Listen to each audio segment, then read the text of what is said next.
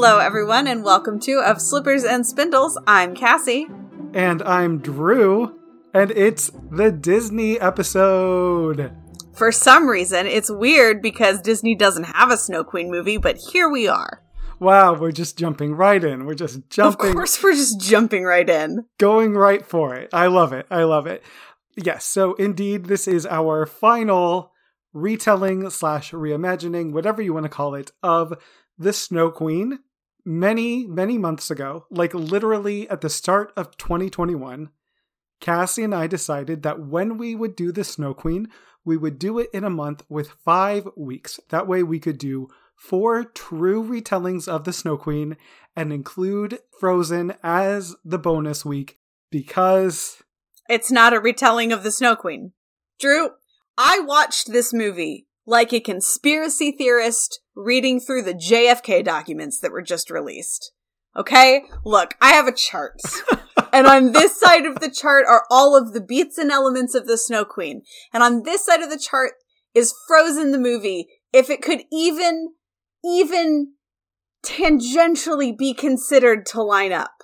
That's actually not too bad from what I can see. Oh, no, a lot of these here in the middle are like, no, nada, nothing. This does not exist. Okay, well, let's get into it. Let's do it. Let's talk about Frozen. And again, if you did not listen to the last episode, which is fine, but I want to say at the beginning something I said in that episode, because my feelings on Frozen are very different from how I feel about, like, The Little Mermaid. I like Frozen. I like this movie.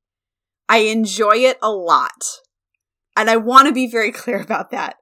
None of my arguments are in any way, like, complaints or feelings of negativity towards the movie Frozen.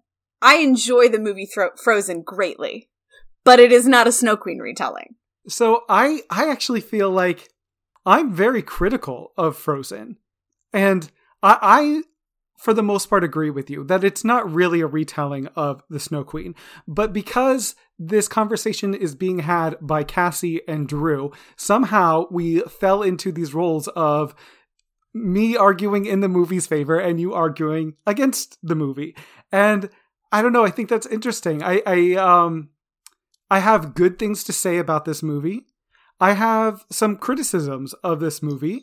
I mean, I've got some criticisms of it too, but overall, sure. I like it. Yeah. I mean, I think it's fun. I think Disney has put out better movies recently. And I don't know, I just think maybe we should both come into this a little more neutral. Because I do agree with you for the most part that this is not a Snow Queen retelling.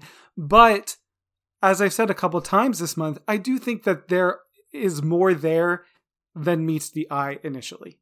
The influences of Hans Christian Andersen's story on this movie are very clear. Like, the influences are definitely there. So you have this central character who is a queen with ice powers, with snow powers, right? And you have this kind of ending message of, it falls off the rails even here a little bit for me because Matthew's whole big point is, well, the message is the same. Snow Queen doesn't have a message. Hans Christian Andersen's Snow Queen doesn't have a firm message at the end. But fine.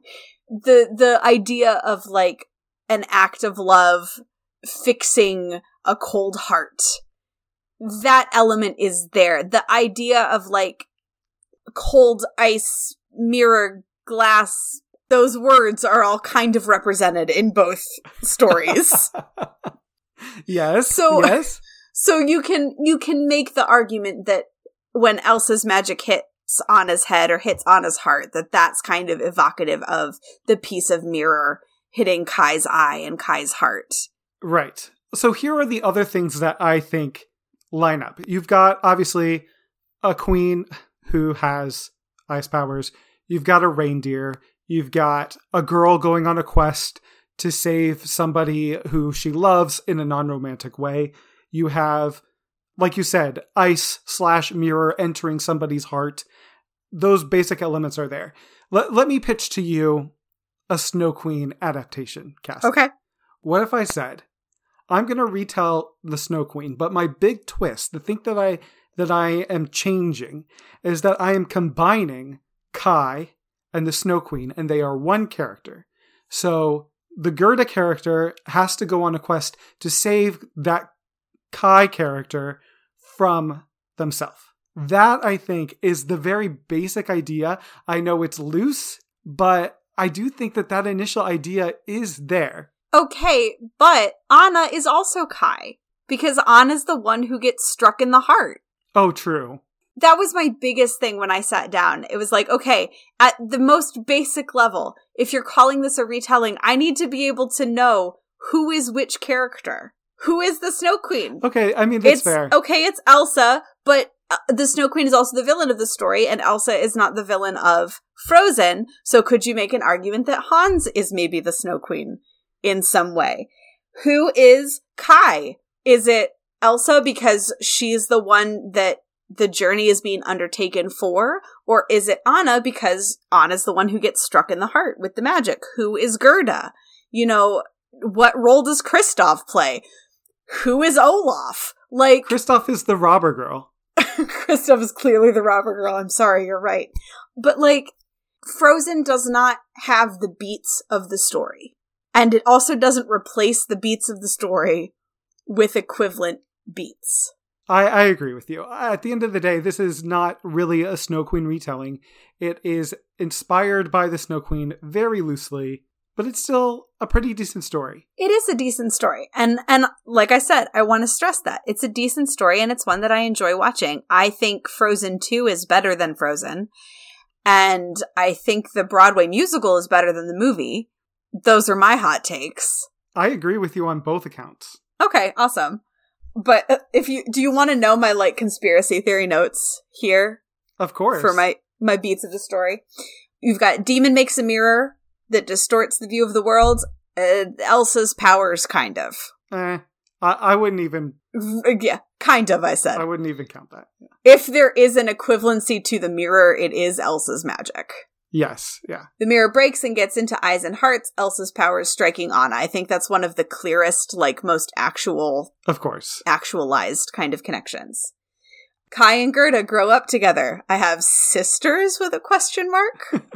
I think it's there. I think that's there. It's the non-romantic loved one. Right. Is an important element. Kai gets mirror in his eye and changes. And this is another one of my big points, is that yes, Anna gets struck by the magic, but it in no way affects who she is as a person. Yeah, that is true. Yeah, it's affecting her physically, but not... Yeah, but it doesn't change emotionally, personality. Yeah. Kai is kidnapped by the Snow Queen. Elsa runs away from her responsibilities and is kidnapped by herself. Yeah. Gerda sacrifices her boots to the river and journeys to find Kai. That's Anna's journey, broadly speaking. And then Cassie, you're making my case. Okay, here. Like, but no, then we're getting to the stuff in the middle. So then we have Gerda is trapped by the enchantress in the cottage. No. Gerda is freed by the roses. Absolutely nothing. Gerda looks for Kai in the Palace of Dreams. Zilch. Gerda is captured by robbers. Not here. Gerda escapes with a reindeer. Sven exists.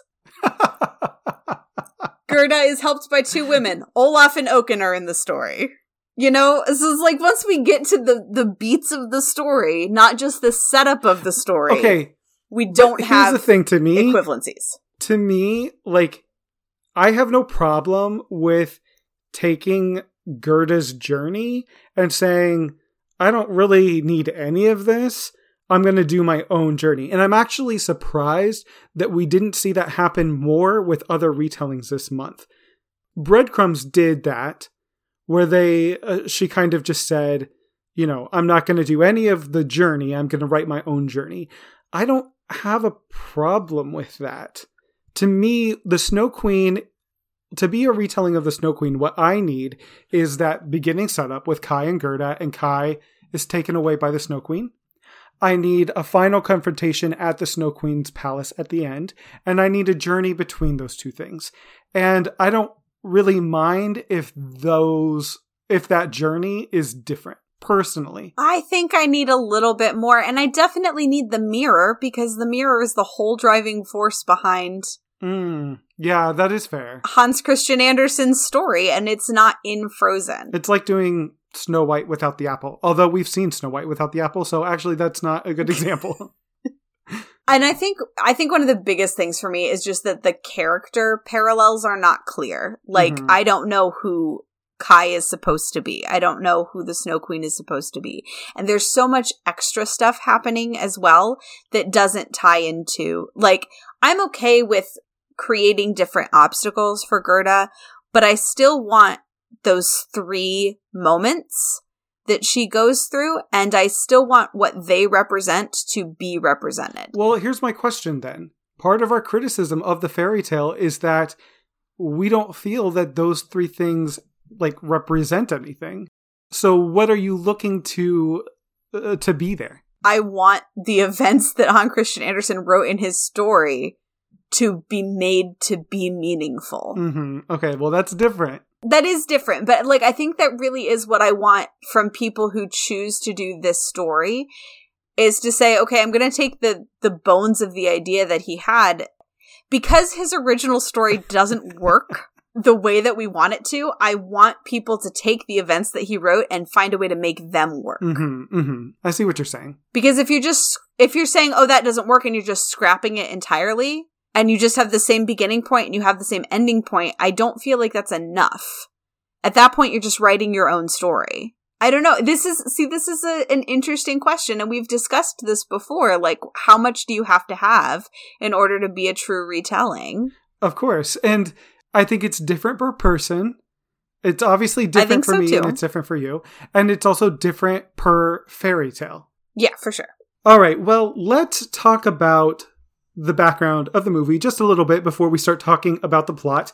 Frozen came out in 2013, but it has been a Walt Disney project for decades, basically. They've been trying to do the Snow Queen. Walt wanted to do a Hans Christian Andersen live action film way back, like when Snow White came out. That was his next idea, was to do this live action film about Hans Christian Andersen with animated sequences of his different stories. But the Snow Queen was like the one they couldn't figure out how to do, which is not surprising to anybody who has read The Snow Queen or any other fairy tale by Hans Christian Andersen, that would be the problem.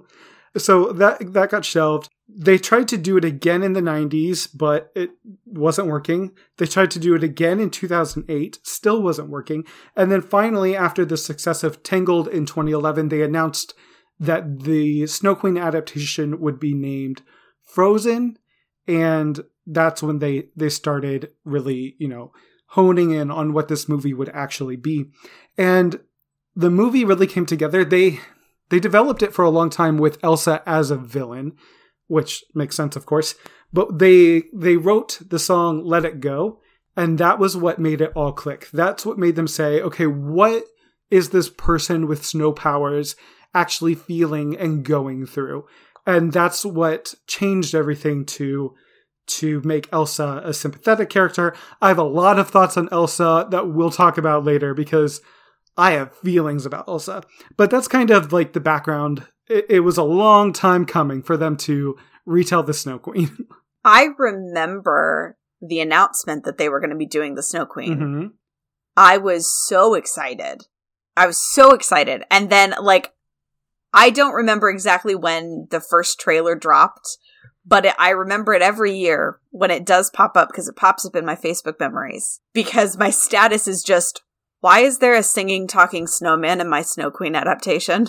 The initial trailer was really strange. I don't remember what it was exactly, but it was definitely just Olaf, maybe Sven, no Elsa, Anna, anything. Yeah, and I think, that was kind of part of the experience for me, was that I was so hyped for an actual Snow Queen retelling, and then that's not what I got. Yeah. And also, when this movie came out, I was working in an elementary school. Oh, man. I got you beat already. But go on. Do you? Because... I bet I do. Well, I mean, you were working at Disney, so it was everywhere. I was working in an elementary school. Mm-hmm, mm-hmm. And I was working as a special ed para, and one of my jobs was to escort 2 of our 3rd graders to all of their specials. Uh-huh. And this elementary school music teacher every year did something that she called Star Search, which was like a little mini talent show within each class. And so I took my kids to their music class for Star Search. And I kid you not, I listened to 5 girls in one 40-minute period sing Let It Go. I'm not even surprised. And then one girl who got up there and sang all of the parts of Fixer Upper. And I was like, you know what? I applaud you. I applaud you, tiny child. Yeah. But I worked in an elementary school when this movie came out. And so I am so over the song Let It Go. Don't get me wrong. It's a good song, I guess. But I'm still so tired of it. I still have such deep fatigue of that song. I mean, like you said, I was working at Disney. I just saw Frozen everywhere. And I also, the marketing campaign, I mean, we mentioned how strange the first trailer was, but the first trailer was dropped really late. They dropped it very close to the release date. I thought that Frozen was going to flop. I really believed they were not marketing it well enough and that it was going to flop. And then all of a sudden, it was Frozen everywhere. It was just everywhere. And obviously, I was incredibly wrong because it was a cultural phenomenon. Yeah. So, shall we talk about Frozen? Yes, we will do this for you, listeners, because this is the Disney episode. This is the closest Disney movie we have to the Snow Queen. It's the origins of this movie are the Snow Queen. So we will give you the full Disney episode experience and set aside, until we get to the criteria, we will set aside the fact that this is not actually the Snow Queen, and we will just talk about Frozen, and I am here for that. Okay, cool. So what all are we going to cover today? We're going to talk about the movie. We will probably lightly touch on the sequel and the many, many shorts that they keep putting out. And then we'll definitely talk about the musical, because I know we both have feelings about the musical. And then we'll wrap up with our little theme park section and criteria, and then tune in for the end of the episode, because then you get to hear about what we're doing next on the podcast. So Let's talk about Frozen. It had been a while since I'd actually watched this movie from start to finish. Mm-hmm. I forgot we saw Baby Kristoff at the start of it. Oh, I have feelings about Baby Kristoff. Positive feelings? Well, I like seeing Kristoff as a little kid, but I hate these freaking trolls. The trolls are evil. I hate the trolls.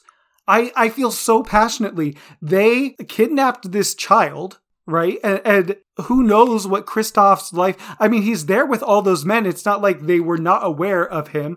I mean, he does say, like, we were on our own until he met the trolls, but I don't believe that, because he's like I am a 4-year-old confused kid. About Kristoff's origin story. They literally kidnap this child. Okay, that's one thing. Here's the other thing. They are responsible for the destruction of Anna and Elsa's relationship. Not to mention, every insecurity that Elsa has comes from the trolls and her father. And it's upsetting to me. Here's the small defense I will make of the trolls. I don't think that their intention was for the king to take things the way that he did. I think more of that responsibility of Elsa's uncertainty and her own self-doubts is because of her parents.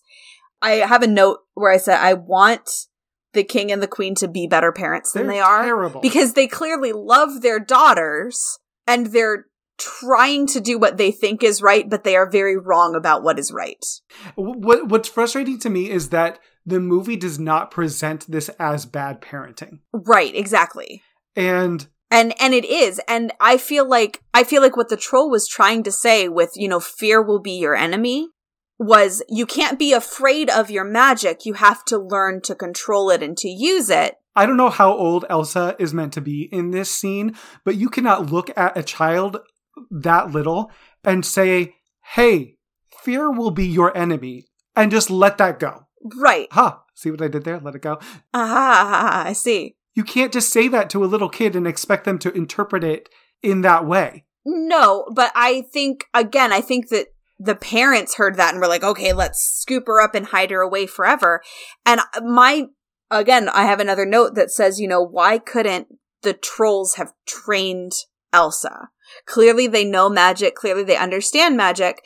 And that's how I want the parents to handle it, is like, oh, well, we took you here because you know about magic. So why don't you teach our daughter how to use and control her magic so that it's not a danger to anybody? And that seems like it would be the good parenting choice. That would make sense. But no, I think that everything that happens with Anna and Elsa is very tragic. The fact that her power's growing, she doesn't understand it, it terrifies her. And so then we've got a self-fulfilling prophecy with fear will be your enemy because her fear makes it worse. No, go on. I'm not disagreeing with you, Drew. I know, I have an additional point here, which is that in the musical, they expand this line. And it's not just fear will be your enemy. The line is fear will be your enemy and death its consequence. Excuse me? You cannot look at a 7-year-old girl in the eye and say, hey, fear will be your enemy and death its consequence, and expect things to be fine from there. No, Elsa was done dirty. With no further explanation. Elsa and Anna were both done dirty by everybody in their lives. It's so upsetting. It is, 100%. And I like to think that maybe it would have been better if their parents hadn't died at sea. Like if they'd gone seeking answers and they'd been able to come back with answers. That happened so much later. Like, almost a decade later. Yeah, bad choices were made. I acknowledge this and agree with it. So, yes, that's the beginning of the movie. Anna gets hit in the head with Elsa's powers, and basically the trolls say, we're going to erase all magic from Anna's memory. She will not remember any of this, or that Elsa has magic at all.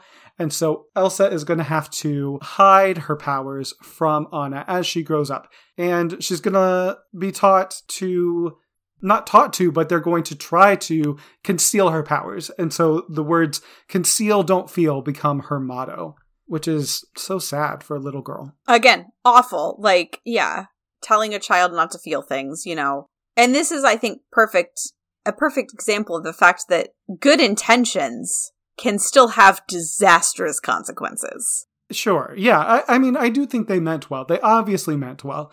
But it really feels like they didn't put any thought into, how this would affect Anna and Elsa. They had to have seen Anna knocking on Elsa's door and wanting to be friends as she grows up through the next song, which is Do You Want to Build a Snowman? Like, they have to have seen how this was damaging their relationship. And I understand that, like, Anna knowing about Elsa's powers could lead to Anna being hurt. But there had to be something else they could have done. Right. And my other thing with all of this is we can sit and critique the actions of the adults in this movie for ages, but this reality, these decisions that were made, this is what sets up the character arcs of both of these characters. Of course. This fractured relationship is at the heart of everything that goes wrong. Yeah. Again, though, like, what's frustrating to me, I understand that you have to, people have to do things poorly in stories because otherwise there's no conflict, right? But the movie, as I said, does not present this as a problem. Right. And in Frozen 2, like, it's not addressed at all. They're still shown, it's all portrayed as them helping Anna and Elsa, which is their intent, but there's no acknowledgement of the fact that all of this damage comes from that. Yeah, that's fair. That's valid. But we jump ahead. So the parents go on a trip, they die at sea,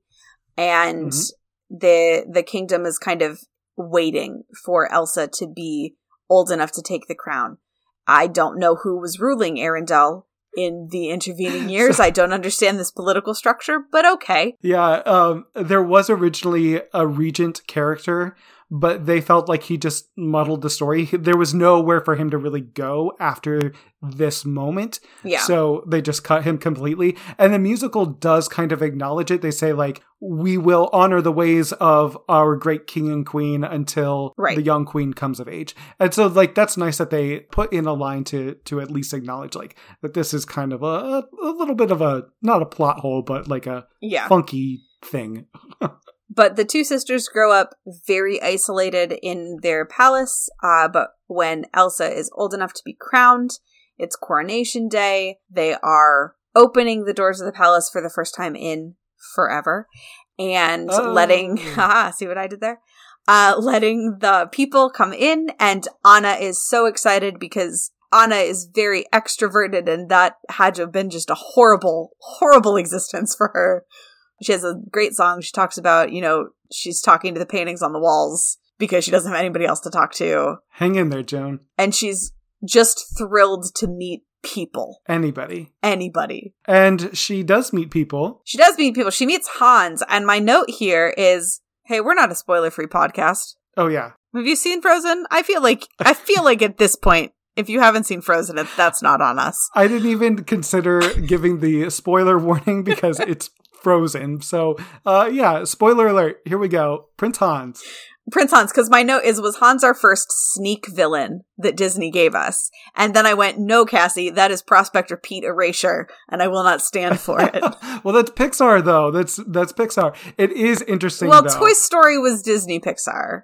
Yeah. But you're right. This starts a long line of Disney giving sneak twist villains, and I can't stand it because now you can always see it coming, and they have ruined the Disney villain line. Maleficent, Cruella de Vil, Captain Hook, Jafar. People love the Disney villains. And the last one we got was Mother Gothel, and they don't even really include Mother Gothel.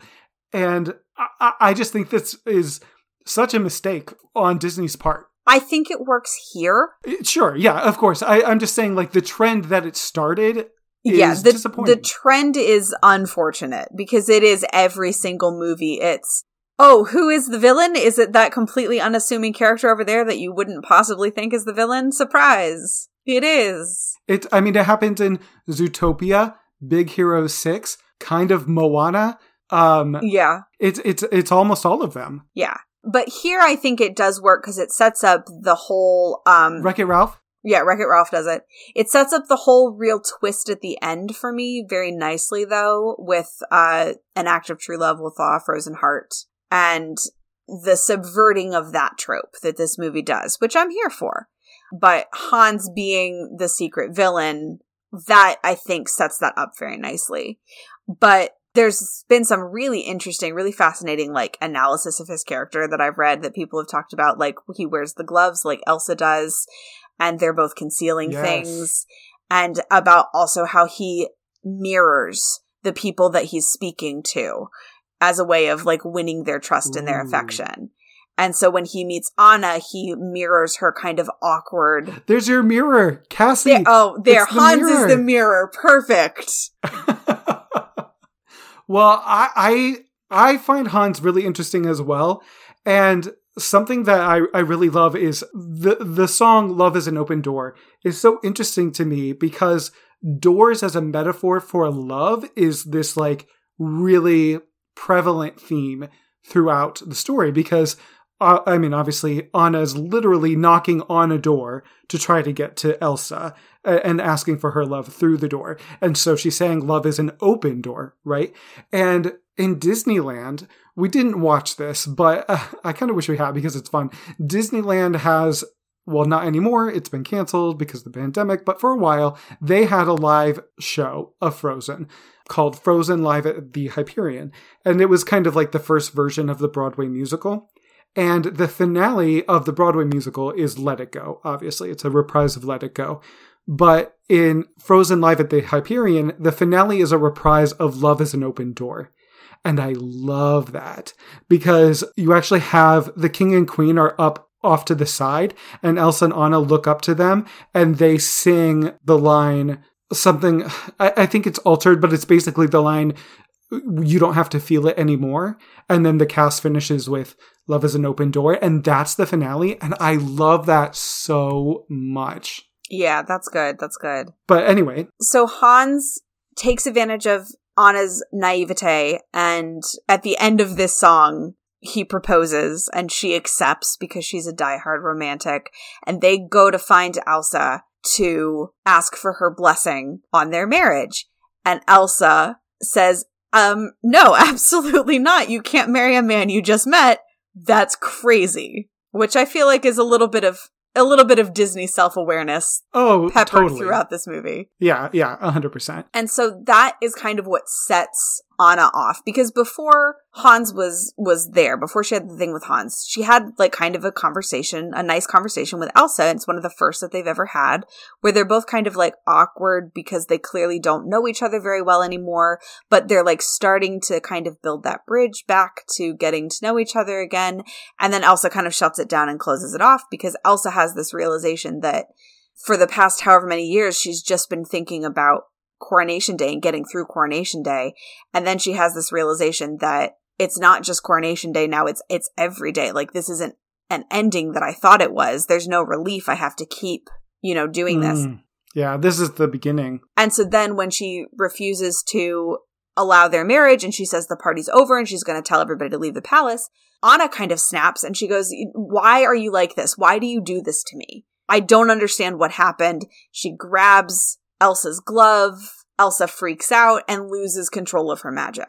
And sends up a wall of ice spikes. Yes. And that, of course, freaks everybody out. And the Duke of Weaselton/Wesselton accuses her of sorcery.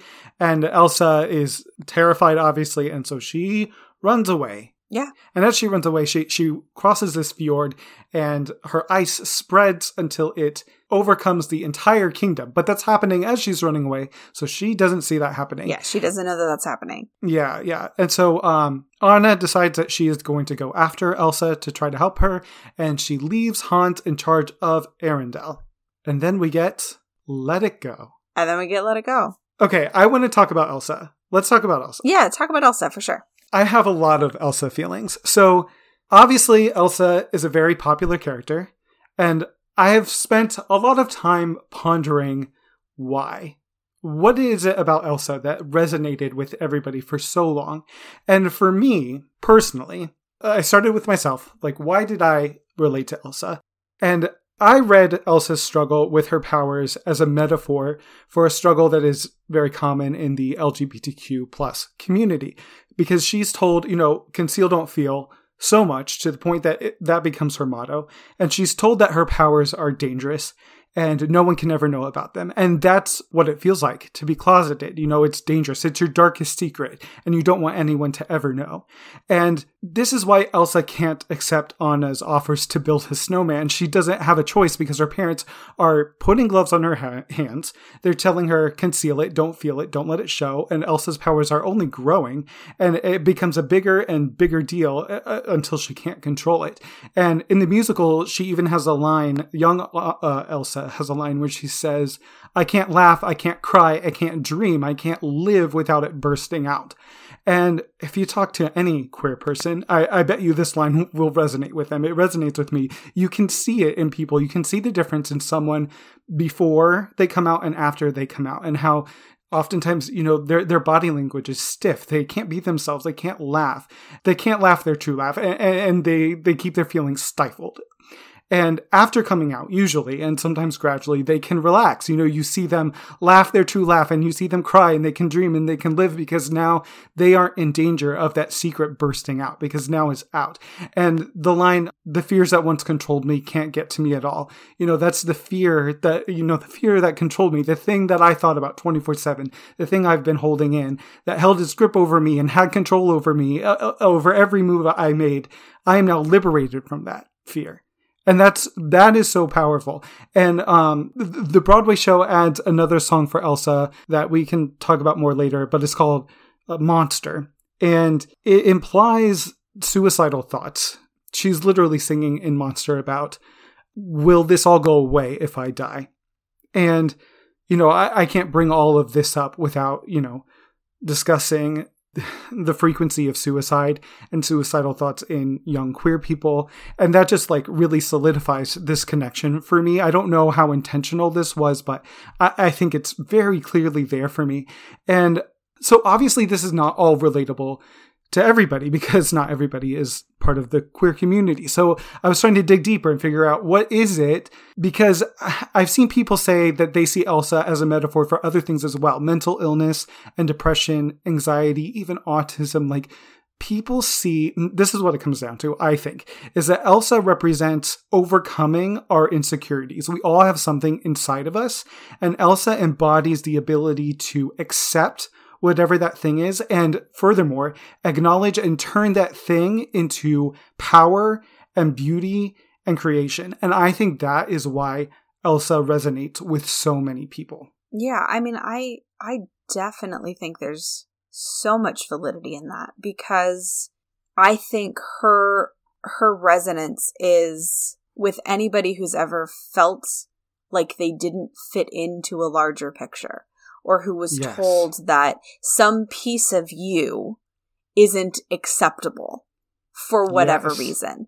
And I think queerness is definitely one of the most obvious, but it can resonate beyond that too, because it's, you know, maybe you were told that what you liked was too nerdy, or, you know, anybody who has felt like they were being forced to stifle part of who they were in order to be accepted or liked, I think is going to see that resonance in Elsa. And I think that is what makes her a really powerful character. And I know that there was a lot of kind of frustration a bit with the sequel of people really want Elsa to have a queer love interest. And like, I'm here for that too. But I think what Frozen 2 is really about, building off of Frozen 1, is that Elsa has to learn how to love herself first. Mm-hmm. And that's really the journey in Frozen 2. Is Frozen 1, she learns to embrace who she is and what she can do, but in Frozen 2, she learns to love it and celebrate it. Yeah. And I think that is a journey that resonates with a lot of people, and I think that's why she is such a character that people have kind of latched onto. Yeah, I think most people see themselves as the underdog, no matter what situation you're in. I'm a big fan of the TV show Survivor, and there are people in that show who are like all-star football players, and they still resonate with, you know, like that's not someone that you would think of as an underdog, obviously, especially in Survivor, which is a very physical show. But those people still relate to the underdog and still vote for the underdog in the end, because they feel that the underdog represents their story just as much as, or more than somebody who was playing from the top.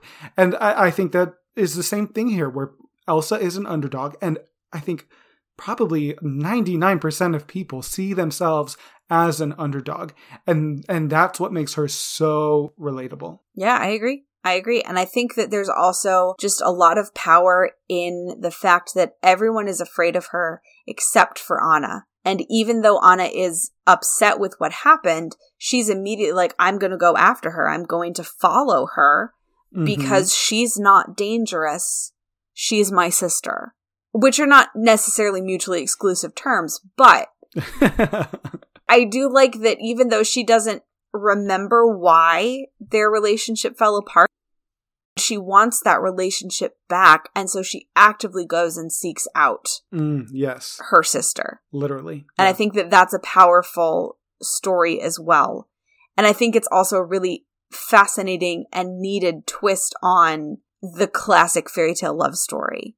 That it's not a prince going and following and searching for. It's not like taking the glass slipper and finding Cinderella. It's a sister who's doing it.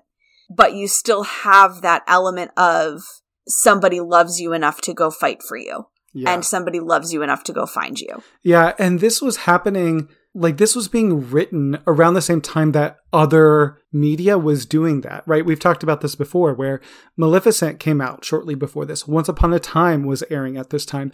This idea of true love that is not romantic love still breaking the spell was very prominent at this time. And I think it continues to be and will continue to be.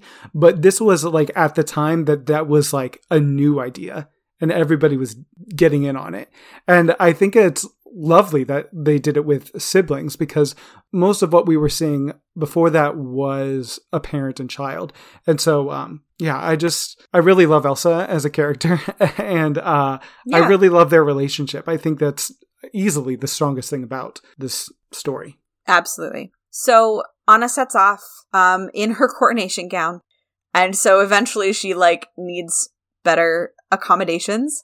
So she finds this outpost. It's run by a guy named Oaken, who's just a real small comedic character in the movie. The musical decided he needed his own song. I have thoughts about that we'll get to. Oh, I can't wait for that. But he's basically just there to be like, yes, I can sell you winter clothes. Yeah, it's a costume change. Yeah, costume change. And this is where we meet kind of grown-up Kristoff. We meet him a little bit earlier, but this is when Anna meets him, for sure. This is when Anna meets Kristoff. And so he is trying to buy carrots for his reindeer, and there's price gouging going on, so he leaves, but Anna buys the carrots for him so that she can kind of talk him into taking her up the mountain to find her sister. Yeah. They have this conversation in the sled. I don't understand this obsession that they have with making Kristoff gross. Like, they're always commenting on how smelly he is. He talks about, like, all men pick their noses and eat it. Like, it's peppered throughout everything until Frozen 2. Frozen 2 mostly drops it, I think. But it is so weird to me that they're obsessed with making him gross. And don't get me started on Fixer Upper when they talk about his unmanly blondness. How is being blonde unmanly? Especially in Scandinavia. Yeah. Like, what were they thinking writing that line? That is, like, a bizarre choice. Yeah, I don't know. It's changed in the musical because he's not blonde, but they have this weird obsession with making him gross. But anyway, Kristoff and Anna get chased by wolves. They jump over this cliff thing, and then we meet... Olaf. Before we meet Olaf, they do also have a conversation about... Hans. He reiterates, like, you were going to marry someone that you just met. Right. Like, yeah. He's kind of on Elsa's side with, like, that's crazy. You don't know anything about him. And Anna's like, no, it's true love. You know true love when it happens to you. And so, again, it's kind of, she's all in on this typical Disney ideal. Mm-hmm. And then there's these other voices saying, yeah, that's a little sketchy. Yeah. But yes, they get chased by wolves. They lose the sled. And then we meet Olaf, and my note is, seriously, why is there a talking snowman in my Snow Queen retelling? Does Olaf serve any purpose beyond merchandising? Because I don't think he does. I think you could cut him from this movie, make a few minor tweaks, and things would still stand fine. Cassie, doesn't your favorite version of the Snow Queen have a talking polar bear? I knew you were going to bring that up. Mm-hmm. Yes, it does. It does. Yes. Yeah. You're correct. Yeah. I would say Olaf serves way more purpose than your talking polar bear. I'm not arguing that my talking polar bear serves any purpose at all. Yeah, that's fair. Here's the thing, though. Okay, I, in general, find Olaf annoying because, as you can imagine, being at Disney World from 2013 to 2017, I had so much Olaf shoved in my face. So in general, I find him annoying. However, I will say this. In the last 2 days, I have watched Frozen, Frozen 2, Frozen Fever, Olaf's Frozen Adventure, Once Upon a Snowman, Olaf Presents, all of these additional things. And I chuckled at Olaf the whole way through. I didn't think I would, but he genuinely made me laugh. I like him better in Frozen 2 than I do in Frozen 1. He did not irritate me as much this watch around as I remember him irritating me in the past. But I do think his main purpose in the movie is for merchandising rights. Like, it's to make the kids laugh. We need a character that kids will latch onto. Yeah. I also don't like In Summer at all. No, I agree with you. It's a worthless song. It brings everything to a full stop. It's not so bad in the movie, but in the musical, I was like, oh my god. Oh my god. They make it longer. It just brings everything to a screeching halt. Yeah. Everything that Olaf does, quote unquote, like every kind of plot purpose that he serves could easily be served another way. Yeah, I do think that the conversation with him after the Hans twist is like his biggest contribution. Yes. I do think Anna needed somebody there to tell her, hey, Kristoff is in love with you. And I don't know what other character could have served that purpose. What I dislike about that point in the movie is that it takes away a lot of Anna's agency for herself. Like, I would much rather have her come to that conclusion on her own. I just don't know how you do that in this format without her talking to somebody. Like, if it was a book... That's fair. I think if it was a book, I think you could do it with the musical. Yeah, you can give her a song. You can give her a song. But in a movie, you need her talking to somebody. So, I mean, at the end of the day, they were going to put in a goofy sidekick. Originally, Olaf was supposed to be a henchman of evil Elsa. But when Elsa became good, they swapped it so that he was a sidekick to Anna instead. But I just feel like at the end of the day, you were going to have this character no matter what. It's a Disney movie. But anyway. But yeah, so we do eventually find Elsa's ice palace. I have a note that says, thank you for eventually remembering that ice is slippery. Because they're just like, they're climbing the ice staircase and walking across the floor with no problems. And then at one point, Anna stumbles a little bit and I'm like, okay, there it is. That's funny. I didn't even think about that. Ice is slippery, guys. Like, they have the whole thing with Sven can't climb because he keeps sliding down, but nobody else has any problems. And then there's a really interesting moment when Anna gets to Elsa's palace. And this was, I had forgotten this was in the movie. I thought this was an addition for the musical. They sing to each other. They sing this reprise of For the First Time in Forever and Conceal Don't Feel that they sang earlier. And I don't think it works in the movie. It felt very odd and out of place to me. And I was trying to think about why. And I think it's because in Disney movie musicals, you don't have songs that aren't songs. Yeah, okay. Right? In a stage musical, you're going to have like those kind of sung conversations that kind of call back to other songs that happen, the reprises. But in Disney movie musicals, typically you don't have that. If a song is a song, it's going to stand on its own completely. And so here to have them all of a sudden start singing this back and forth that was very stage musical, it felt very jarring to me. Maybe it doesn't feel jarring to anybody else, but to me as a musical theater person, it felt odd. That's interesting. I see what you're saying. I have a case against this, though. It is that the version of the Broadway musical that I saw cut this song. And there's a different song instead that Anna and Elsa sing. And it was added, it wasn't there initially, so it's not on the Broadway soundtrack, but it was added in like February of 2020 when they brought in the new cast with Ciara Renee and a couple other new characters or new actors. And you watched a different one than I did then. Yeah. Oh, it's called I Can't Lose You. And so they sing this song called I Can't Lose You. The song ends, and then this moment where Anna and Elsa are like kind of arguing and Elsa gets riled up and accidentally hits Anna again happens through dialogue. And it is odd.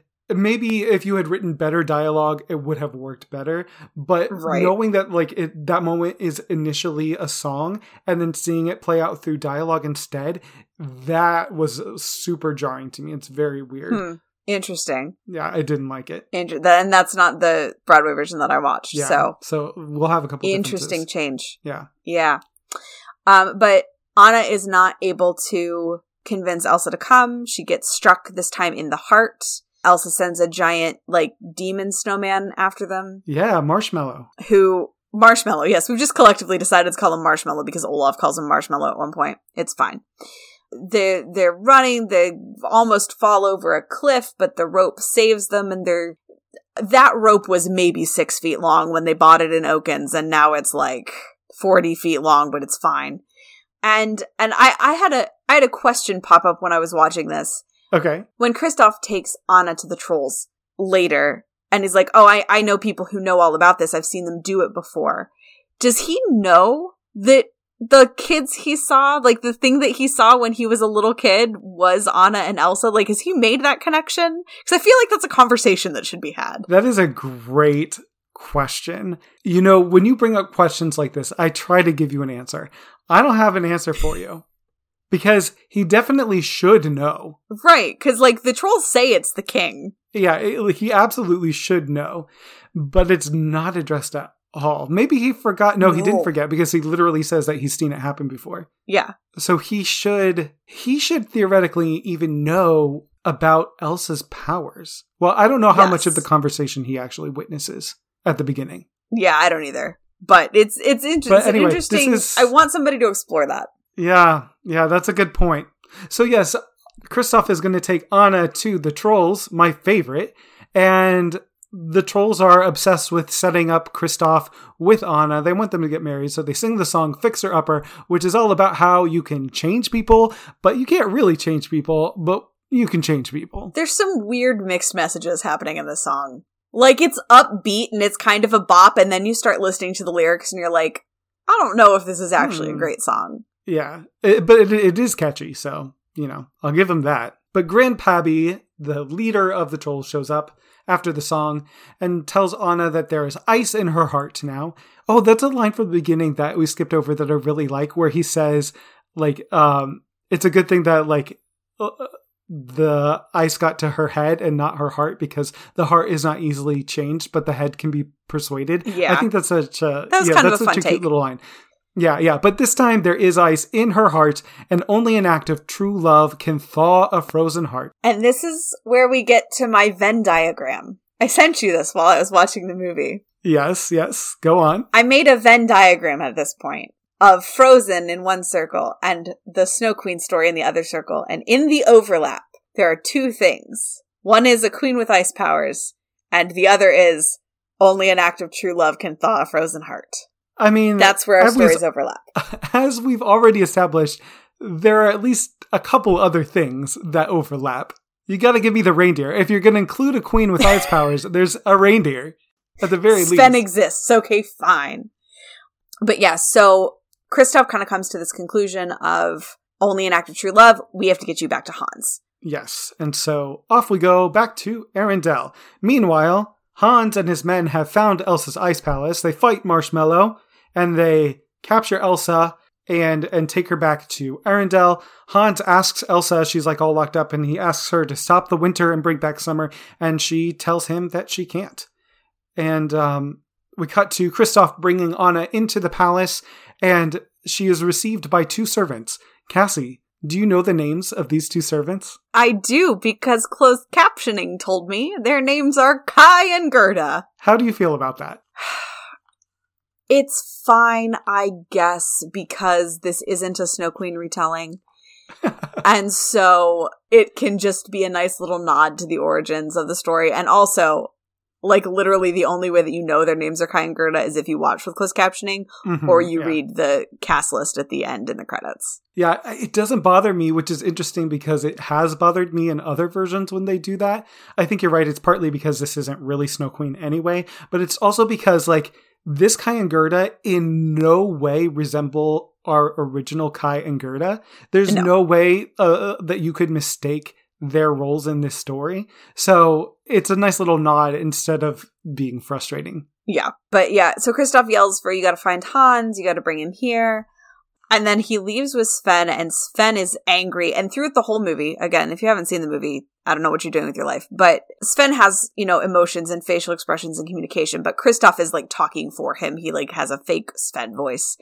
And at this point, like, Sven is clearly frustrated with him and is, like, growling and snorting and stomping. And the funniest joke in the entire movie is when Kristoff goes, I don't understand you when you talk like that. I think it is the funniest line in the entire thing. Wow. I didn't even remember that line, but that is a good joke. I think it's hilarious. Oh, so meanwhile, Hans comes in and Anna's like, only an act of love can save me. You gotta kiss me. And Hans is like, no, I'm a bad guy. If only someone loved you. Yeah. When you first watch it, if you don't know what's going to happen and you first watch that moment, it is like a... People didn't explicitly spoil it for me, but someone I worked with was like, he saw it before I did, and he was like, you got to see this movie. It's so good. There was one part that is so shocking. You're never going to see it coming. And like the moment he said that, I was like, oh, Hans is a bad guy. Like just the way he told me projected it. And I was so frustrated because I don't like spoilers. But anyway. Yeah. This moment is really interesting in the musical because in the musical, everybody already knows the twist. So this moment plays very differently. It felt really rushed to me. Like Hans is in and out. Yeah. I don't know. That's just how I felt. I don't know. It didn't specifically bother me, but... Okay. But I do think it's interesting. It is interesting when you're doing an adaptation like that, like adapting a movie that everybody has seen to like stage or to any other medium when the twist is already known. Like you approach it differently knowing that people are going to be aware of it for the most part. Yeah. But it doesn't feel to me like they adjusted for that at all. Right. But yeah. Anyway, Hans is out the door and Olaf is in. Yeah, Olaf comes in. Hans has extinguished all the lights. He's taken on his blanket. Like, he's ensured that she's going to freeze faster. Mm-hmm. And Olaf comes in. And here's my question. Because we are purposefully misunderstanding an act of true love can thaw a frozen heart through the whole thing. Like, they're assuming, oh, Hans has to kiss you. Or then when she's like, oh, Kristoff's in love with me. Like, oh, I have to go find Kristoff. Do you think that it was always her own act of true love would have to break the curse? Because otherwise, wouldn't Kristoff's sacrifice have done it? Wouldn't Olaf's willingness to melt to give her fire have been enough to break the curse? I did think about Olaf. I don't think Kristoff's act of true love taking her back to Hans, I don't think that's big enough. Okay. And then with Olaf, his sacrifice wouldn't have been for anything. He's willing to sit there and melt for Anna, but there's no reason for him to sit there and melt for Anna. It wouldn't have accomplished anything for him to do that. Right. I know what you're saying, but I think like it needed to be a sacrificial act of true love, and it needed to be big. Well, and I like the interpretation that it needs to be an act of true love from her. Oh, I see what you're saying. Like that it has to be her act of true love to thaw her own frozen heart. Right. That's a good question. Like if Elsa had sacrificed herself to save Anna, would that have been enough? Right. Would that have worked? That's a good question. I do think it needed to come from Anna, actually, because I don't see how someone else's actions would, thaw her heart. Something that I think is very interesting is that they intentionally set this up for the audience to believe that Kristoff was going to be the act of true love. So they wanted the audience to already think Kristoff is going to be the act of true love, not Hans, before the twist happens. Then the twist happens, you're heading to Kristoff, and so then they could subvert the audience's second expectation. Like they never wanted the audience to think that Hans was going to be the true love. Even though the audience didn't think it was a villain, they still, or didn't know that Hans was a villain, they still wanted the audience to think, I'm ahead of the game. It's going to be Kristoff. But in fact, they're not ahead of the game because it's actually Anna. Yeah. But I think that that's really smartly done because, like, for as much as Anna's in love with Hans, quote unquote, we don't spend any time with him. Right. She leaves and she goes off with Kristoff, and there's constantly that messaging of, you can't marry a man you just met. How do you know that that's true love? So it's like, it's very obvious that the end game couple in this movie is Kristoff and Anna. So I think you're right. Like there's like a double kind of sleight of hand going on, which I think is really, like, you always know that it's going to be Anna and Kristoff and not Anna and Hans, but then Hans is a villain and not just like the guy that she says, oh no, not you. Very smart storytelling. Very smart storytelling. But that's what happens. She leaves. She's trying to get to Kristoff. And then when Hans tells Elsa that Anna is dead, that's when Anna is finally able to like quiet the snow and quiet the storm. And everything clears and Anna can see that Hans is about to kill her sister. And so she runs to get in front of the sword. And that's when she freezes all the way because of Elsa's magic. And then Elsa grieves. And I think it's, honestly, you can make an argument that it's a little bit of both. It's Anna's act of sacrifice, but it's also Elsa's grief for the loss. That's interesting. Like, showing that the love she had for her sister has always been there and has always been a part of her, even though she wasn't really able to express it. Yeah, that's interesting. But all is well because Anna is going to come back to life.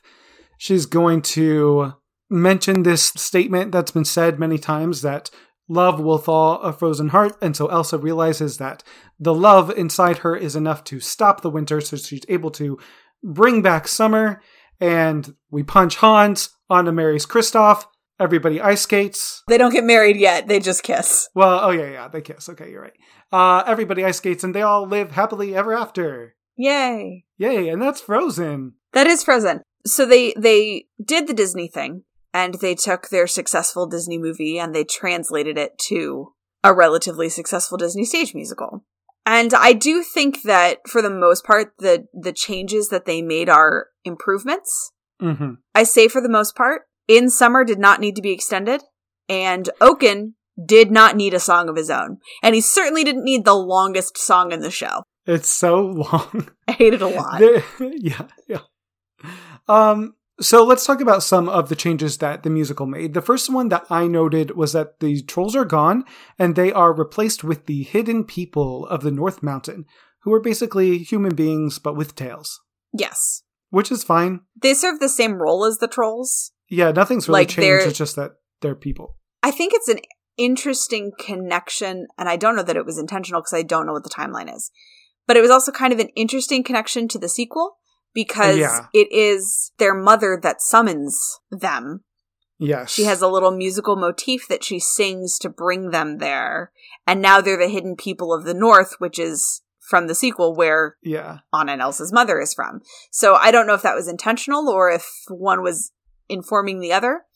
But we get a prologue, a musical sung prologue. For the stage musical that kind of establishes all of this. And it really introduces a lot of motifs and it introduces a lot of important character information in a pretty short period of time. I thought it established like what you need to know musically very well. Yeah, there are a lot of new songs. Like Beauty and the Beast adds a few songs. This adds like 12 new songs. Yeah, there's quite a few. Hans gets a solo that I really like. I really like Hans. They really play up the younger brother aspect to Hans, I think. Yeah. I really like him in the musical. I like what they've done with him. His songs are fun. Yes. I love Queen Anointed, which is the coronation song. Yes. It's just these huge choral harmonies. Yes. It feels like somebody's alma mater, but better. It does. It's a beautiful, beautiful song. Like musically, it's a beautiful song. And the musical lets us into Elsa's head a lot more than the movie does. One of the things I think that the musical benefits from is it really makes Anna and Elsa kind of shared main characters carrying the story. Whereas the movie, Anna really is the central character. Like you get some moments with Elsa, but you don't really get into her head a lot. The musical lets us into her head more. Yes. Yeah, absolutely.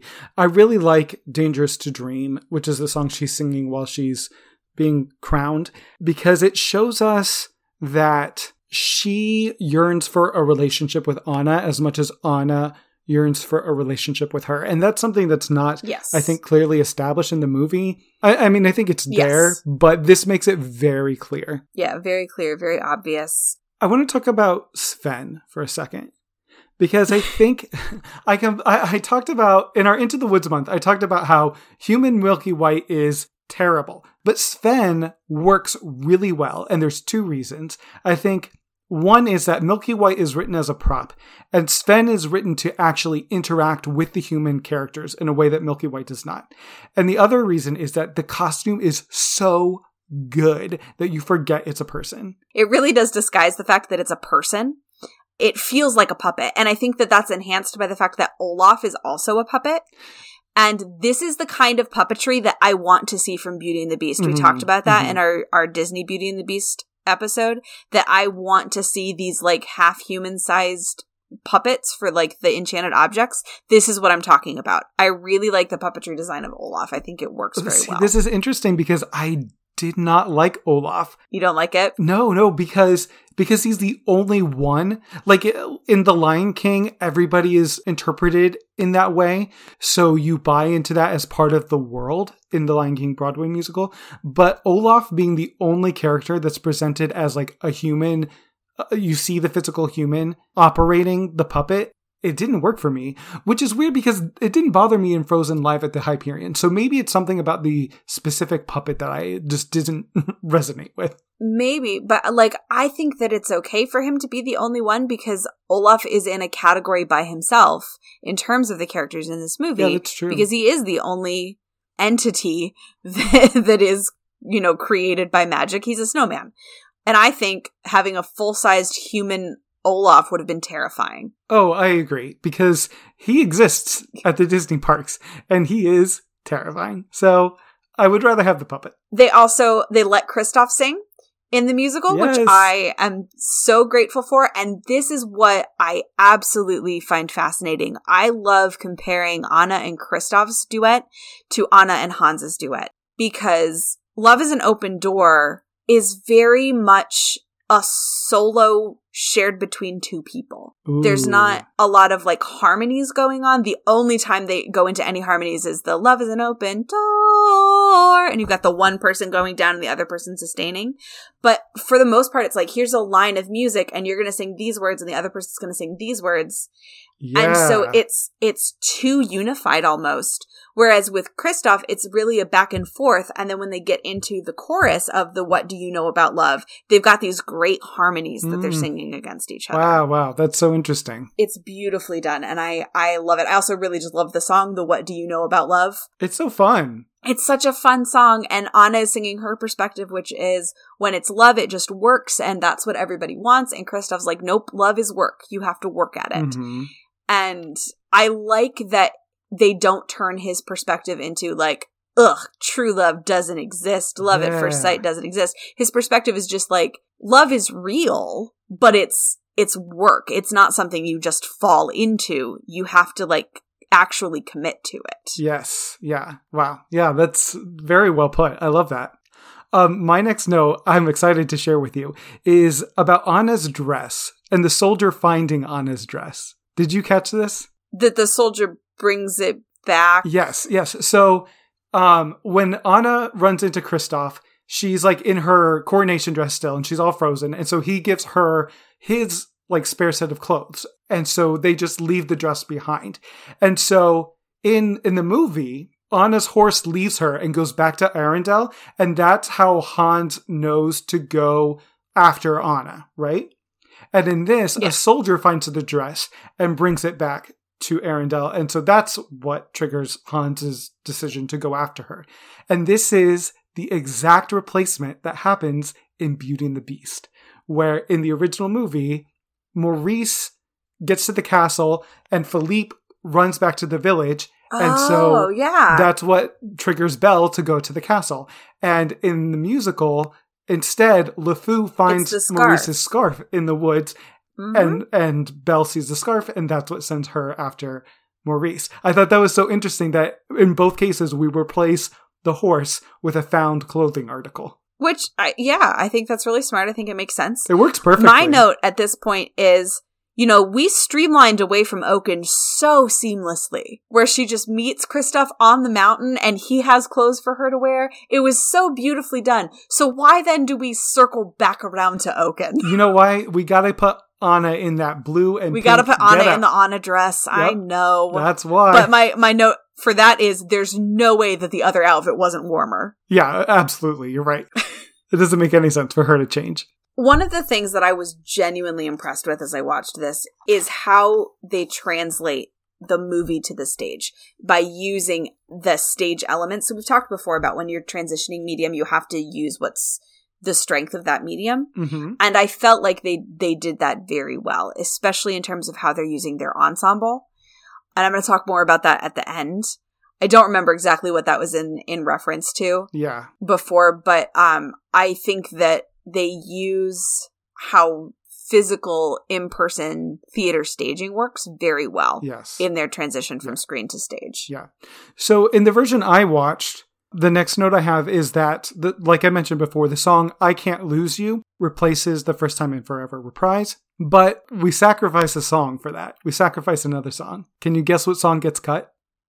No. True Love. That's right. I knew that they cut that song and I was so mad about it because it's my favorite song in the show. I know. So True Love doesn't come next. Next we get Monster, which is an amazing song. I talked about it a little bit earlier. Did you have anything you wanted to say about Monster before we get to True Love? Monster is a better song than Let It Go. A subjective opinion, for sure. But I love them both. I like it more. Great. Yeah. And I also think it's really interesting that this song is like the inverse of No Good Deed from Wicked. Oh, I love in a way that I think is really fascinating. So in Wicked, Elphaba spends the whole show trying to do good things and they end up like backfiring because of the machinations of other people around her. And so eventually she reaches a point where she sings No Good Deed goes unpunished, where her eventual conclusion is, all right, fine. If everybody thinks I'm a villain, then I'm just going to be a villain. I'm just going to embrace it, and that's what they're going to get. And it's exactly the same as Build a Wall from Shrek. They're the same song, and I love that. Monster is like the inverse of that, because being a villain is Elsa's greatest fear. And Monster is really her singing, like, am I a villain?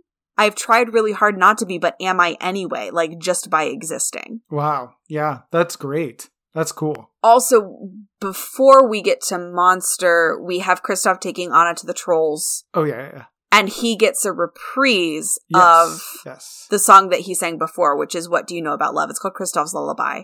And it's him talking about Anna and her strength. And it ends with, You're what I know about love, which is just a beautiful kind of flip of their script and their narrative. In the version that I saw, this is interesting coming off of what we were saying earlier about how, like, by the time you see the musical, you all know the twist about Hans. Yeah. In the version that I saw, when he had his line about if only someone out there loved you, there was, like, gasping from the theater. Like, really? People were shocked. Yes.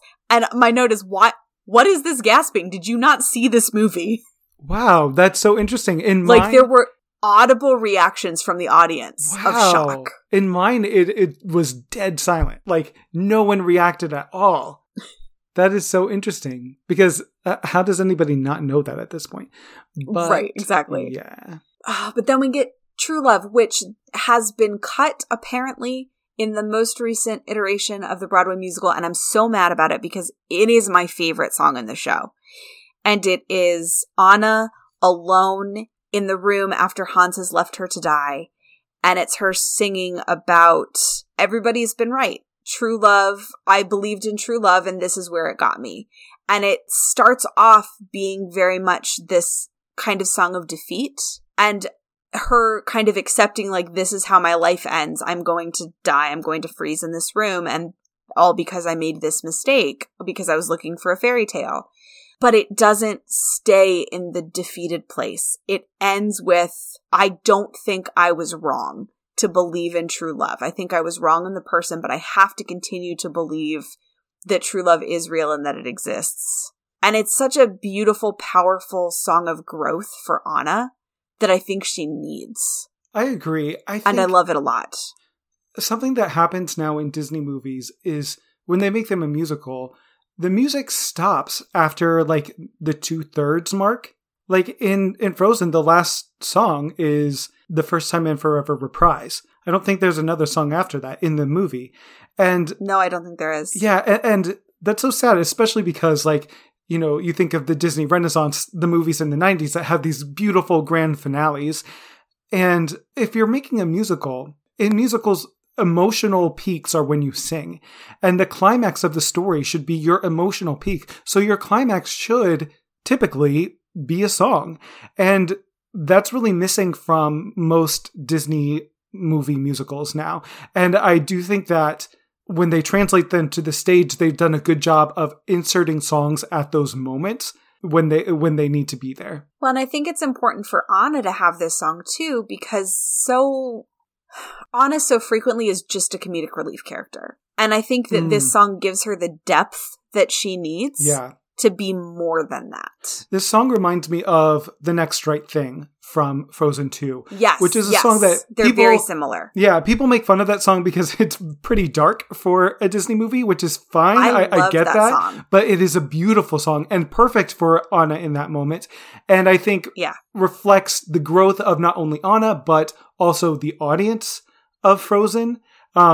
Yes. That's a really fun thing I think about Frozen 2 is they did a good job of maturing it with its audience. And there's a nice little joke where Olaf literally looks at the screen and sings, "You all look a little bit older."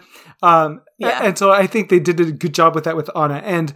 But I do think that if you're going to do the musical and the musical is only going to be the first one, you need that moment for Anna to happen here and not in a sequel that would not exist on the stage. Ugh. So mad that it's cut. I know.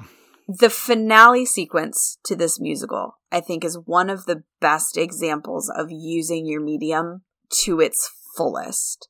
The fact that they take the ensemble and they let the ensemble be the storm that the 4 characters are caught in, to the point where when Anna runs to save Elsa and freezes, it is the ensemble members who are part of her frozen statue. Yes. It's so cool. It is both aesthetic, but it's also a very practical move because she's gone into like the frozen gear, so she's all washed out in color. But when she unfreezes, she needs to be back to full color. Yes. And so that using the ensemble to pass her into that moment is where they're taking off those washed out, like the washed out wig and the washed out costume pieces, so that when she unfreezes and the ensemble falls away, she's back to full color. It is so good. And it's such a smart use of theatrical staging. I geeked out real hard. Yeah. I was really curious about how this moment translated to the stage. How would they possibly do that?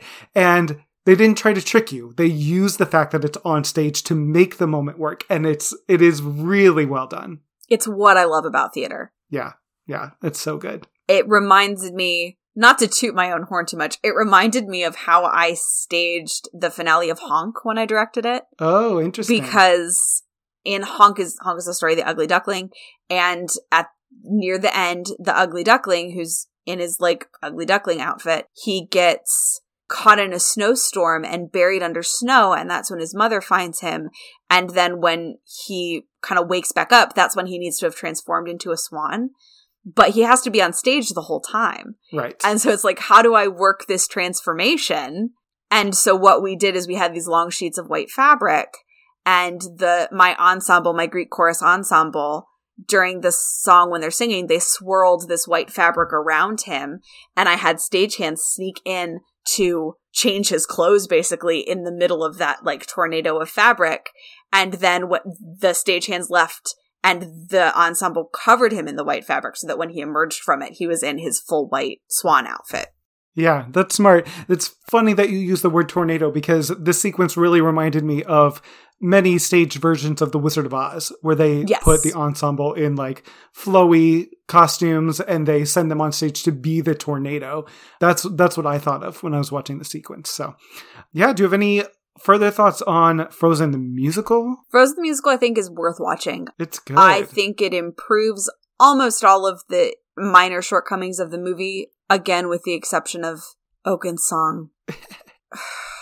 It's just awful. Yeah, I didn't mind it too much until the ensemble does like a naked kick line, but they're not naked. They're all just wearing bodysuits. It's so weird for a Disney children's musical. And I just look at it and I'm like, who did you want to cast? What Broadway performer did you want to cast as Oaken? And you needed to sell him on the role by saying he was going to get a big song. I mean, I see why you don't want to cut the character because he is a pretty iconic character. And so it makes sense to want to give him a song. It didn't bother me that much. It does bother me that it is so long. And also something we didn't mention is that they do a really good job of rearranging some of the scenes in Act 1 because when Elsa runs away, in the movie, you go with Elsa and you get to Let It Go. But in the musical, they stick with Anna. And we see Anna meet Kristoff and all this. And that way, Let It Go can be the Act 1 finale. Which I think is very smart because you want that big moment for the Act 1 finale. And it works well. The onstage transformation of her dress is chef's kiss beautiful. Yeah, how can we not mention? It is amazing. And it's not your typical onstage dress transformation either. And so it's very unique, yeah. I know how they do it. Like I'm pretty sure I know how they do it. Yeah. And it's a use of, holes in the stage and a lot of dry ice to cover them. Yes, exactly. And lots of magnets, but it's a really cool reveal. The whole Let It Go sequence is so good on stage. The way that they get the glove to flow away and then the cape to fly away, just like the movie, is very cool to watch. There are professional recordings of First Time and Forever and Let It Go where you can see everything happening very clearly. I encourage you to watch them, especially the Let It Go sequence, because it's beautiful to watch on stage. It's very, very well done. Cassie, did you watch Frozen 2? I did. What are your thoughts on Frozen 2? I really like Frozen 2. Yeah, I do too. Here's the thing. It is full of so many plot holes. Oh, yes. That, you could strain your vegetables in it. It is not a well-crafted story. And yet, I really enjoy it. The color palette is so gorgeous. I cannot stop talking about it. It is beautiful. The animation is incredible, especially compared to, frankly, some not very good animation in the first one. And the songs are bops. I love the songs in Frozen 2. I watched it with my husband, and he's just sitting beside me the whole time muttering, "Ice isn't an element. Ice is just an aspect of water. Ice isn't an element." And I'm like, will you stop? Yeah, the whole thing is that, like, she's the fifth element. So apparently the elements are water, earth, fire, air, and snow. I like the overall feel of the movie, and I like the overall messaging of the movie. And so because of that, I'm willing to forgive a lot of other things. I also adore that they finally let Jonathan Groff have a song to sing. Yes. And I love Kristoff is one of my favorite Disney men. Yeah. Because he is just anti-toxic masculinity so hard. And I love his role in this story. I love that he's allowed to sing a song about big feelings. Yes. And a kind of song that is typically given to women. Yes. It's so good. It's so good. I have like one complaint that I want to mention and one compliment, something I really like. So my complaint, the whole thing about young Iduna, like being the one that saves the king, I do not understand why they couldn't just tell Anna and Elsa that Iduna, the queen, saved the king when they were little. It doesn't make any sense to not just tell them that it was her. And it annoys the crap out of me that young Iduna looks nothing like adult Iduna. Her hair color is different. Her skin color is different.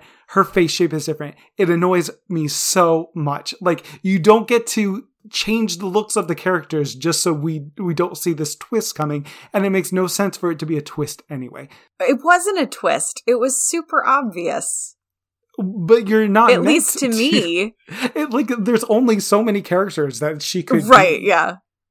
So I don't understand why they wanted this twist so badly. But speaking of Iduna, Show Yourself, I think, is one of the most incredible musical numbers Disney has ever put on film. Marvelous. It's marvelous. The moment when Iduna's ghost or spirit or whatever, looks down at Elsa and sings, "You are the one you've been waiting for all of your life," gives me chills. I cried when I saw it in the movie theater. It is just so good. And I don't understand why. Well, I do know that they promoted Into the Unknown as the big song from this movie, and that was nominated for the Oscar and stuff. And it's because they had that number set very early on in the process, and it took them a long time to develop Show Yourself. I get it, but it is so good. It is so much better than Into the Unknown. I love it so much. The documentary on Disney Plus is really worth watching. There's a 6-part documentary about the making of Frozen 2. And it's a wild ride.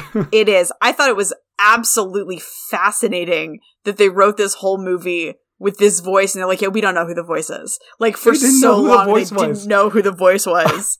It made me lose so much respect for Disney writers. I was like, oh, you guys don't know what you're doing at all. The line, "Palpatine returned somehow," makes so much sense to me now, because they're just making it up as they go. Yeah, but the movie is beautiful. It is beautiful. It's absolutely gorgeous. Again, building on what we got from the first movie, with especially the relationship with the sisters. I love that Elsa's like, "You can't just follow me into fire." And Anna's like, "If you don't want me to follow you into fire, then don't walk into fire." Yeah.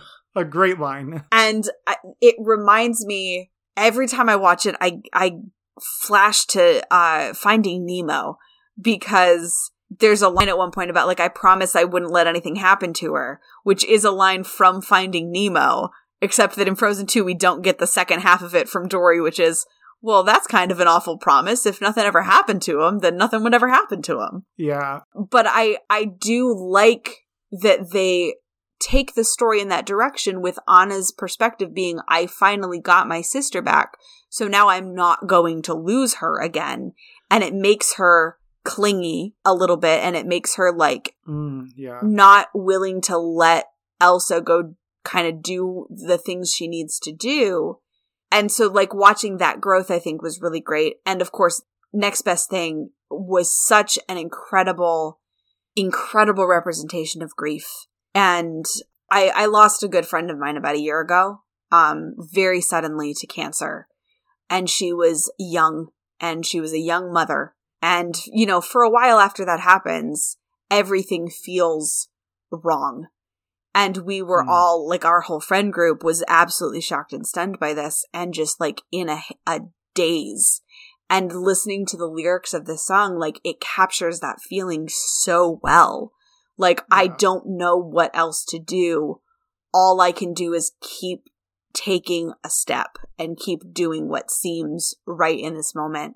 And I've never experienced a song that so perfectly captured that before. Yeah, that's very well put. So what this movie does well, I think, makes up for the plot holes you can drive a truck through. It's fine. Yeah. I do find it disappointing that the movie ends with Elsa and Anna split. It reminds me of, spoiler alert for Game of Thrones, but the frustration I have with the end of Game of Thrones when the Stark children are all sent. You know, we spent seasons waiting for these children to get back together, these siblings to reunite, and then the series ends with all four of them going off in different directions. And so I did think that was a frustrating ending, but they're not completely separated. You get the sense that they're in two different places, but they're still sisters. Their relationship will still continue to grow. And I like Anna as Queen of Arendelle. I think it makes sense because I think Elsa never really wanted it in the first place. Yeah. And so I think that was a really smart, fun, like, twist. Yeah. And it makes you sit back and go, like, listen, Hans, if you'd just been an actually decent person and just like had a little bit of patience, you would have been king. Yeah. Oh, he was so close. He didn't even know. Yeah. Damn. All right. Well, if you enjoy Frozen, there's plenty more Frozen for you to watch. I listed them earlier. There's so many shorts. Did you watch any of them? I did, just to be a completionist. I've seen Frozen Fever. I didn't rewatch it for this, but I have seen it. Chase doesn't like it because he says there are terrifying implications about the extent of Elsa's power that are not addressed. That 100% sounds like something that your husband would say. I know. He's like, the fact that she can sneeze and create sentient life needs to be talked about. Yeah. We did watch Olaf Presents because we hadn't seen any of that. Yeah. And let me tell you, when that, like, I have not seen my husband laugh that hard in a very long time. Oh, good. It's very cute. It's very cute. Olaf Presents is the one where Olaf acts out other Disney movies. It is cute. There are some good jokes in there. I really like Olaf's Frozen Adventure, which is the holiday special. I think the songs, Olaf's song is fine, but there are two songs that Anna and Elsa sing together that I think are beautiful. And they're on my Christmas playlist because I think they're so gorgeous. Some of the best Frozen songs, honestly. And there are a few others out there. There's Once Upon a Snowman and At Home with Olaf. There's all kinds of Frozen stuff. And, it's been on Disney on Ice. Once Upon a Time featured it. There are books, all kinds of stuff. But Cassie, we always end this episode with Drew's Theme Park Corner. So yes, take us to Drew's Theme Park Corner. Let me tell you about some of the Frozen features in the Disney parks, because I tried to make a complete list, but there's a lot. So obviously you can meet and greet Elsa and Anna in pretty much every park. They have a whole little section in Epcot. They have a ride in Epcot called Frozen Ever After.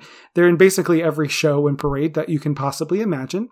There's a sing-along at Hollywood Studios, which is actually super fun. They also have Frozen Live at the Hyperion is at Disneyland. Well, not Disneyland, actually, at California Adventure. Every Christmas, for years and years and years, Magic Kingdom light up Cinderella's castle with all of these beautiful white lights. And it's gorgeous. And for many years, the fairy godmother and Cinderella had this little skit where they came out and fairy godmother lit up the castle for Christmas. And a few years after Frozen came out, they replaced that show so that now Anna, Elsa, Olaf, and Kristoff all come out, and Elsa is the one who freezes and lights up the castle. And people were very upset to lose the fairy godmother's moment. But you should, if you can find a high quality video of this little show, it is beautiful because they do projection mapping on the castle where Elsa is waving her hands around, and they do all kinds of beautiful, colorful things. And then it all lights up at the end. And it's beautiful. I love it so much. I sometimes I miss living in Orlando. Most of the time I don't miss living in Orlando, but I do miss seeing that every year. And then finally, Arendelle is being added to 3 parks. Hong Kong Disneyland, Walt Disney Studios Park in Paris, and Tokyo Disney Sea are all currently being developed with a little Arendelle land. The one at Tokyo Disney Sea is actually going to be part of a land called Fantasy Springs, and it will also include the Kingdom of Corona from Tangled and Neverland. So that's my big goal, is to get to Tokyo Disney Sea once that is all complete. I'm sure there are other Frozen things that I'm not mentioning because Disney loves Frozen. Let me tell you what. Yep. It's everywhere. I was curious, because I know that the Twisted Tale series is one that we've touched on briefly with some other things. And I was like, I know they did a Snow Queen one. And I was like, well, maybe, wouldn't this be a fun twist if the Twisted Tale retelling was, what if Frozen was actually the Snow Queen? But it doesn't look like that's the direction they went with it, reading a plot synopsis, because I haven't read it. I've read that book. I don't care for it. It basically just takes Frozen and rearranges the plot points. And sometimes Elsa does something that Anna did in the movie, and sometimes Anna does something that Elsa did in the movie. I was really hoping that it would at least, acknowledge some more moments from the fairy tale. Mm-hmm. It doesn't. Not at all. No. It's probably further from the fairy tale than the original Frozen movie is. But speaking about how this movie represents the Snow Queen, let's go to our criteria and see what that conversation looks like. Yeah, let's talk about criteria. So our first piece of criteria for the Snow Queen is to tighten and streamline the story. I mean, the story is streamlined. I think technically they get this one. It's not Hans Christian Andersen's story, but it is a streamlined story, so sure. Yeah, okay. Our second criteria, define the Snow Queen. Again, I think they get this. We have a very clear picture of who the Snow Queen is, what she wants, how she feels. I mean, I think they defined the Snow Queen. Yeah. Can't technically argue with you. This conversation is like a very opposite of what I was expecting. Our third criteria is to give meaning to the journey. Technically, they gave meaning to the journey. Listen, I have to... Okay. Well, go on.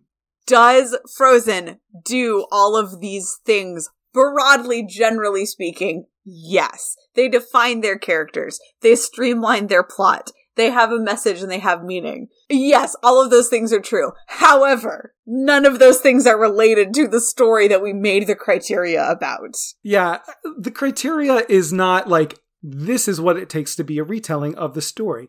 The criteria is, given that this is a retelling of the story, these are a few of the things that we would like to see a retelling of this story do.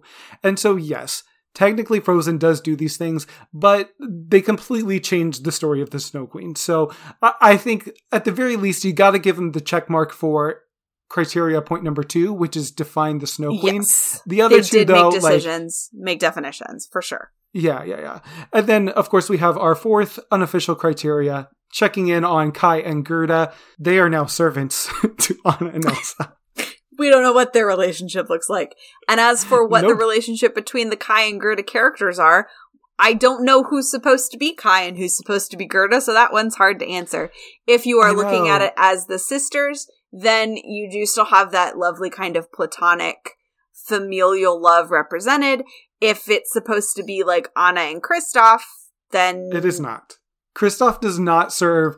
I know that he's the male character whose name starts with K. He's the male character, but he doesn't serve any of the roles. He does not serve Kai's role in any way whatsoever. You can make an argument for Elsa or Anna, but it's not Kristoff. Also, I can't believe we haven't mentioned through this whole entire thing that this story, written by Hans Christian Andersen, is nodded to through the names Hans, Kristoff, and Anna. Yes.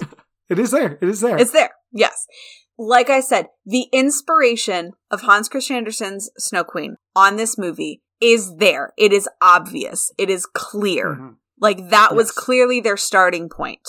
But then they decided to go in a different direction, and that's fine. That is fine. It's a fun movie. It's a fun movie. It's not a retelling of the Snow Queen.